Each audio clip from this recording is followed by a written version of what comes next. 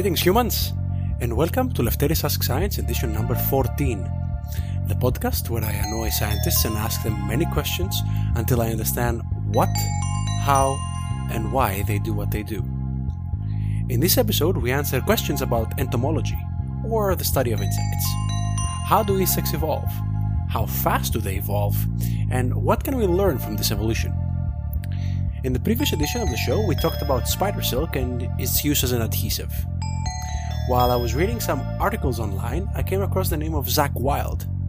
Initially, I thought Ozzy Osbourne's guitarist started a new career as an academic, but later I found out that Zakk Wylde is a kind postdoc from the University of New South Wales. Zakk studies insects, and more specifically, the sex life of insects. Before we go into the show, if you enjoy listening to the podcast, please subscribe and share it with one other friend, so that's the best way for the podcast to grow. Also, if you have any questions or suggestions, go ahead and follow me on Twitter at Lefteris_asks and email me at lefteris@lefterisasks.com. Let's now meet Dr. Zakk Wylde.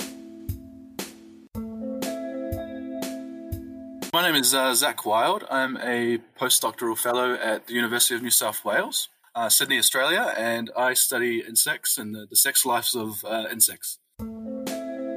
I know that sex sells and it's catchy, but what's specifically interesting about the genitalia of insects? So what's really strange about insect genitalia? Well, first off, they're just really bizarre structures. They have these crazy, often they have spikes and weird tubes coming off them. But what's really interesting about insect genitalia, particularly male genitalia, is that two species can look exactly the same. Two closely related species can look very much identical if you just look at them from the eye. But as soon as you look at their genitalia, they're vastly different. And so what's weird is that we find that genitalia in insects seem to evolve a lot faster than any other structures in the insect.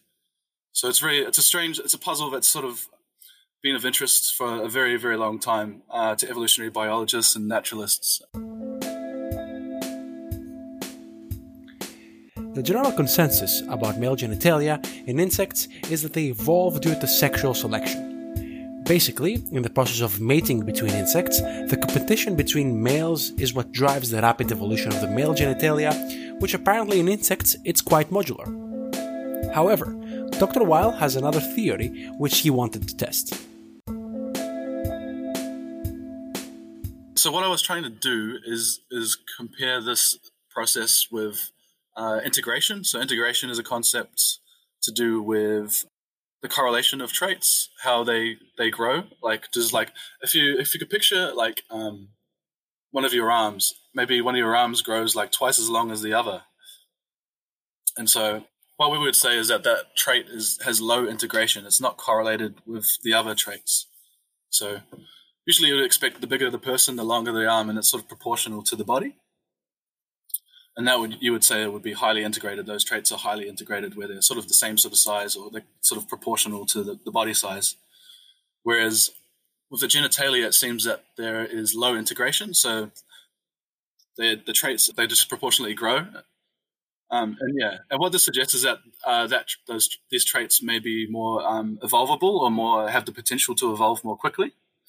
There's some theory that suggests that traits that are less correlated with the rest of the body or less proportionate have the potential to evolve more quickly because they can adapt to different shape space. Low integration means that one physical trait is disproportionate to the rest of the body. Imagine a baby with a grown human's arm. And with that nightmarish image, we continue with our discussion. When a trait has low integration, it is expected to be quite modular from generation to generation. Basically, it changes all the time. What was the way to identify the level of integration of a male insect genitalia? What's really cool about the species that we study is that we can manipulate their diet. So we create an artificial food that we make in the lab, and that differs in protein and carbohydrate ratio. And we can rear the maggots or the larvae on these diets. And what happens is that the males will come out different sizes and shapes. So if we feed them a really high quality diet, the males will come out really large and exaggerated and quite aggressive. And then if we feed them like a low quality diet, they come out almost more female-like, which I think is really cool. And it's a really interesting way to study these types of traits. So what I did is I manipulated the diet. So I fed a rich or a poor nutrient diet.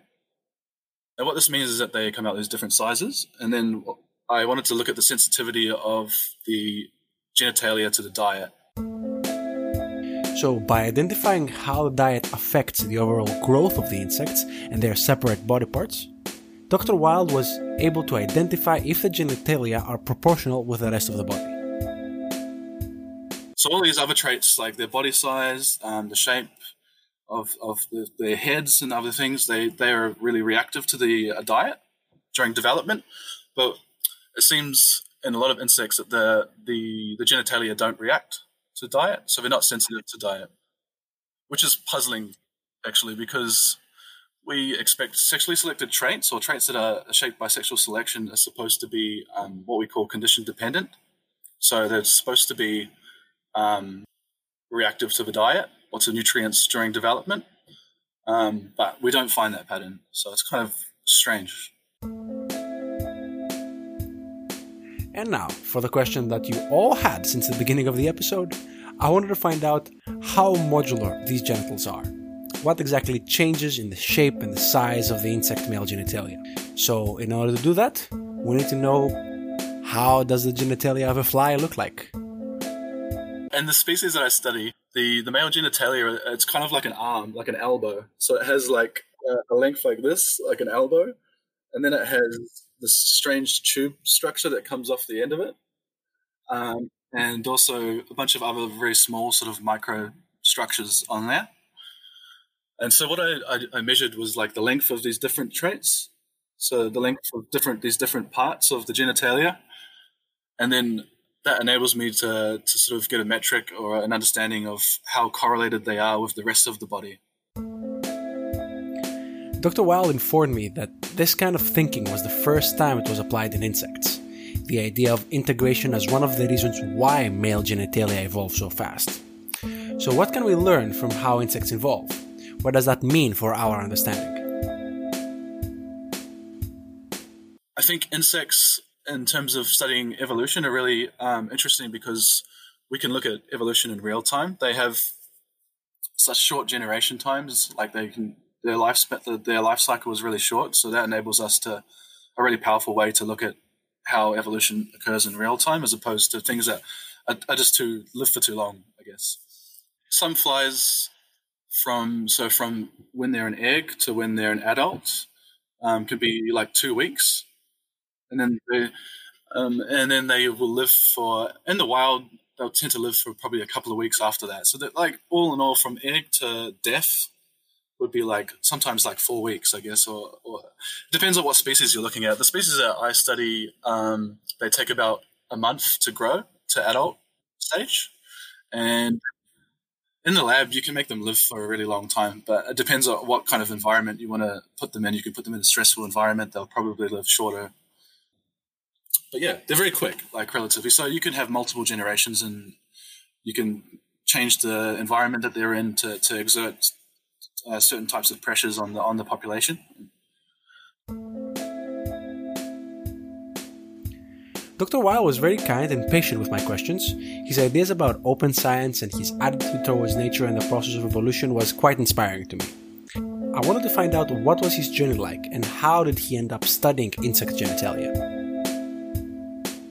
I can think of memories even as a kid. I used to sort of run experiments as a kid on cicadas and insects I found in the garden. I don't know if they were very humane, but I've always been interested in how things work, and so I think that's sort of how I sort of fell into science. I initially went into biology wanting to do forensic science, but I got interested in evolutionary biology on the way, and that really captured me. And yeah, insects are just really bizarre. They're really bizarre creatures. I don't know how I ended up studying genitalia, but insect genitalia are very bizarre. So I guess they're just interesting. And that's it for another edition of Lefteris Ask Science. I'd like to thank Dr. Zach Wild for his time and his patience in explaining to me the concepts of integration and the insect life. And thank you for staying and listening until the end. If you want to find out more about Dr. Wild's work, look in the description of the podcast for links to his work. If you'd like to help, then please share the episode with your friends, since that's the best way for the podcast to grow and create a nice, curious community. You can always contact me on Twitter at Lefteris_asks for any suggestions or questions that you might have. Until we meet again, take care, keep learning, and be kind.